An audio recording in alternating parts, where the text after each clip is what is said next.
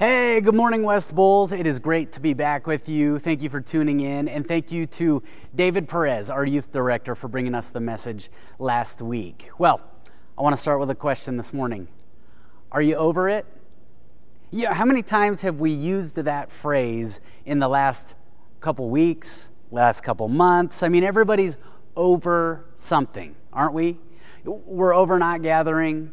We're maybe over the government. We're over Zoom. We're over how the country operates. We're over masks. We're over social media.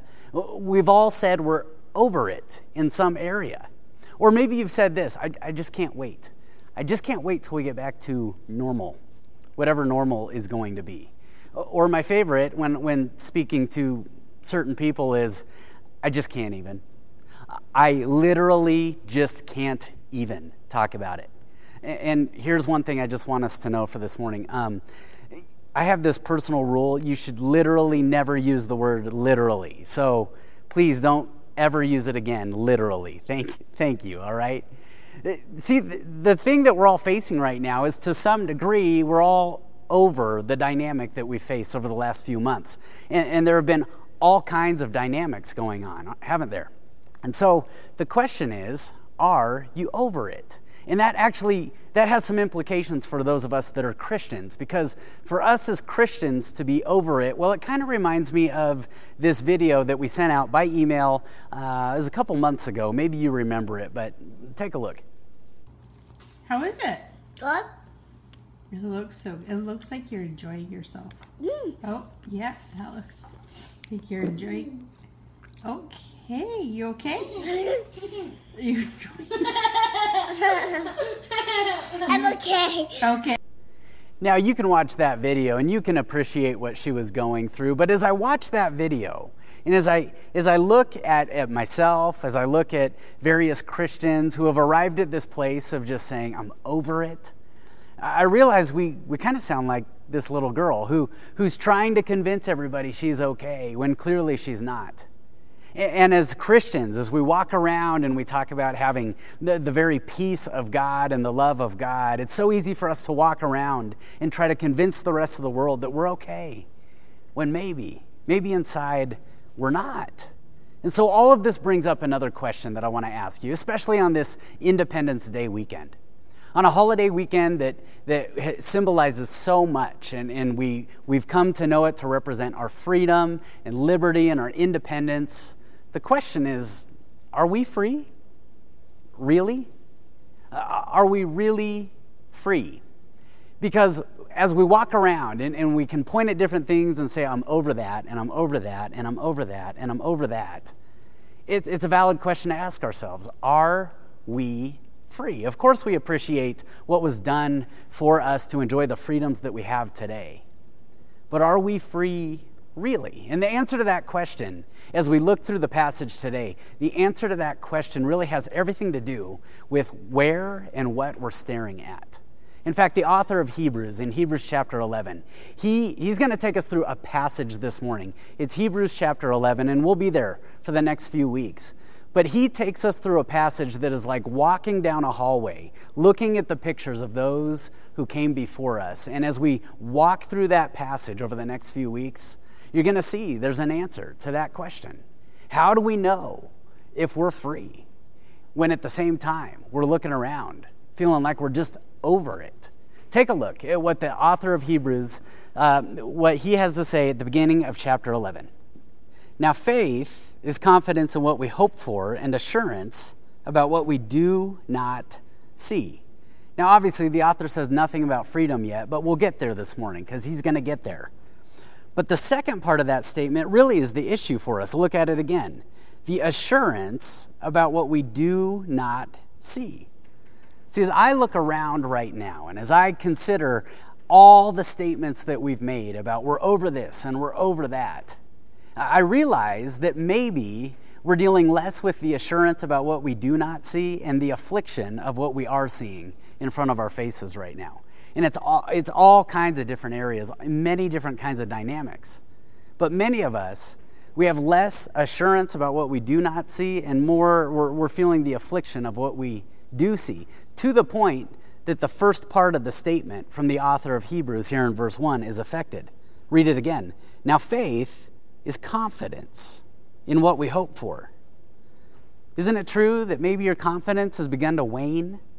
See, any time we make the statement, I'm over fill in the blank, it's because our confidence has waned. Our confidence in what we hoped for has waned. See, it's possible that the inside of us has become subject in some way, shape, or form to what's going on outside of us. That the outside of us is somehow impacting and influencing the inside of us far more than we think. I have to be honest, as I think about people that I know who truly have hearts for justice, as I've talked with some of them, as I've listened to some of them, I don't sense joy in the middle of all that. I sense a burden, and it might even be a holy burden, but I don't sense joy.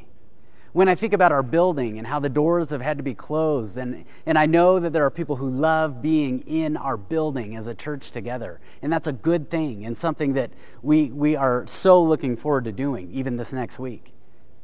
But as I talk with people about our building's doors being closed, I sense the anger that comes out a little bit. As I discuss with people what we're seeing on social media right now, there's anxiety. And there's depression because we're staring at these news headlines, and it's the outside impacting the inside. Even as I talk with people about Zoom, which is an incredible technology for us to gather, I can hear the impatience coming through because the outside circumstances are beginning to affect the inside. And let me just throw a little perspective. I know you may be zoomed out. I know Zoom fatigue may be a new phrase for you that you use. But please keep in mind the leaders who so faithfully, consistently put those gatherings together. And they show up every single time to teach a lesson, to facilitate a discussion, to just say hi. See, we can't let the outside affect the inside the way it has. And I don't say this by pointing my finger at everybody else, because hear me, it has been years. It's been years since my Michigan Wolverines have beaten the Ohio State Buckeyes, the rival. And in fact, it's only been once in like the last 16 or 17 years. So I get it. And when that happens, you know what I do? I do this thing that we all do when external circumstances affect us. I look up and I go, how many prayers do you need? How many prayers is it going to take? Did you not hear me? And in my deepest, darkest moments, I go, do you even still love me? Do you even notice that I'm here anymore? And so in light of all that, what is helpful for me is when I hear the stories of people that faced circumstances far worse than I have ever faced, and yet they continue to walk forward with what the author of Hebrews just described in verse 1. Confidence in what they hoped for, and assurance about that which we do not see. And that is Hebrews chapter 11. We're going to be there over the next few weeks because it's just so rich and there's so much in it. But that's exactly what the author of Hebrews continues to do. He holds up these stories. Even as I look through it right now, you've got in verse 3, he points at the past. And he points out that everything around us, all creation, it was created from that which was not seen before. And he talks about our past. And then in verses 4 through 7, he lists a few familiar names if you grew up in church. Abel, Enoch, and Noah's there. And he references really the present. How do you walk through this life in the present with faith? He speaks to what we do, what we've experienced, and even what they faced. And then he uses two people that we even give one of them a nickname, the father of faith, Abraham. And he references the future in verses 8 through 12. He talks about how they had to walk by faith toward this promise that they were given about their future, but no other details. See, what you have at the beginning of Hebrews chapter 11 is really this picture of the broad scope of the human experience walking through this life in faith. And then we finally get to verse 13, and you think he's going to hit us with all this inspiration, and listen to what he says. All these people were still living by faith when they died. And remember what faith is? Remember what he said way back in verse 1? Faith is confidence in what we hope for in the assurance of things we do not see. In other words, these people went their entire lives hoping for something, confident in something, assured about something, and they died. They hoped their entire lives. And he goes on. He says, they did not receive the things promised. They only saw them and welcomed them from a distance, admitting that they were foreigners and strangers on earth. Can you imagine going your whole life with that promise you had hoped for that event you'd hoped would happen, for the thing that the big payoff from all your hard work, all the waiting, all the anticipation? And what does the author of Hebrews tell us? And they died. And they died, hoping, getting a glimpse of it and maybe seeing it from a distance, but never actually experiencing it. I mean, I look through this list that we'll talk through in the next few weeks, and I think about some of the people who came before us. I can just see Moses sitting with us saying, it was 40 years. 40 years I walked with people as they griped and they complained. And yet when we got to the verge of the promised land, I couldn't go in. I didn't get to see this earthly promise. Or you had Daniel who lived in and served in the house of the palace of Nebuchadnezzar. Nebuchadnezzar with all his pride and all his arrogance and all his boasting. And yet Daniel just faithfully walked next to him. See, we don't think like that, do we? We come across those people and it's like, get away. I want to run as far away as I can. And yet Daniel faithfully plotted because somewhere in the far off distance of Daniel's vision, he knew there was a promise. There was something better one day. Or you had, even as I look through this list, you've got people like the prophet Jeremiah. The author references the prophets. Jeremiah, whose message was just weeping. He's known as the weeping prophet because the message he had to bring was not fun. People did not smile and laugh and say yay when Jeremiah came walking down the street. I'd be a weeping prophet if I had to bring that message as well. And yet you look at all of these lives who again, what were they doing when they died? They were living by faith. You look at all these lives and it raises a really good question for us. And that question is this: can the inside of us be okay even when the outside isn't? See, when we look around at our lives, and you consider these heroes of the faith, as they looked around at their lives, the outside was broken, and the outside was less than they had hoped for. It was truly their assurance didn't come from what they saw, but what they did not see. If we look around at our society and our culture, and we look at all that's going on in the name of rights, human rights right now, if we look at these protests and these marches, regardless of whether you agree or disagree with the specifics and the circumstances surrounding it, if we look at all of it and we don't recognize that it is an effort to uphold human dignity and rights for all people, then we've overlooked something that those heroes of the faith saw in the distance. If we look at our president, our elected officials, our government, our police force, our public servants, and we don't recognize the need to pray for them, regardless of whether we voted for them, support them, agree with them, align with them, if we don't recognize the need to pray for them, then we've overlooked something that those heroes of the faith saw in the distance. If we cannot sit down at a table with those who see differently than us and have a conversation, we've overlooked something. And if we cannot worship God no matter where we're at, as much as we all love gathering, but if we cannot worship God no matter what situation we're in, then we have overlooked something. And we are looking for it to come out in what we see rather than be assured in what we do not see.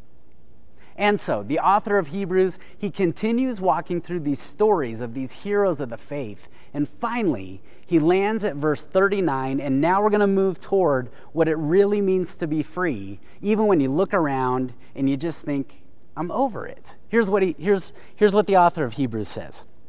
These were all commended for their faith, yet none of them received what had been promised. In other words, the outside never did work out for them. None of them received what had been promised, since God had planned something better for us, so that only together with us they would be made perfect. I mean, can you just hear Moses right now? I mean, imagine Moses walks into wherever you're at, sits down with you, and he wants to know your faith journey.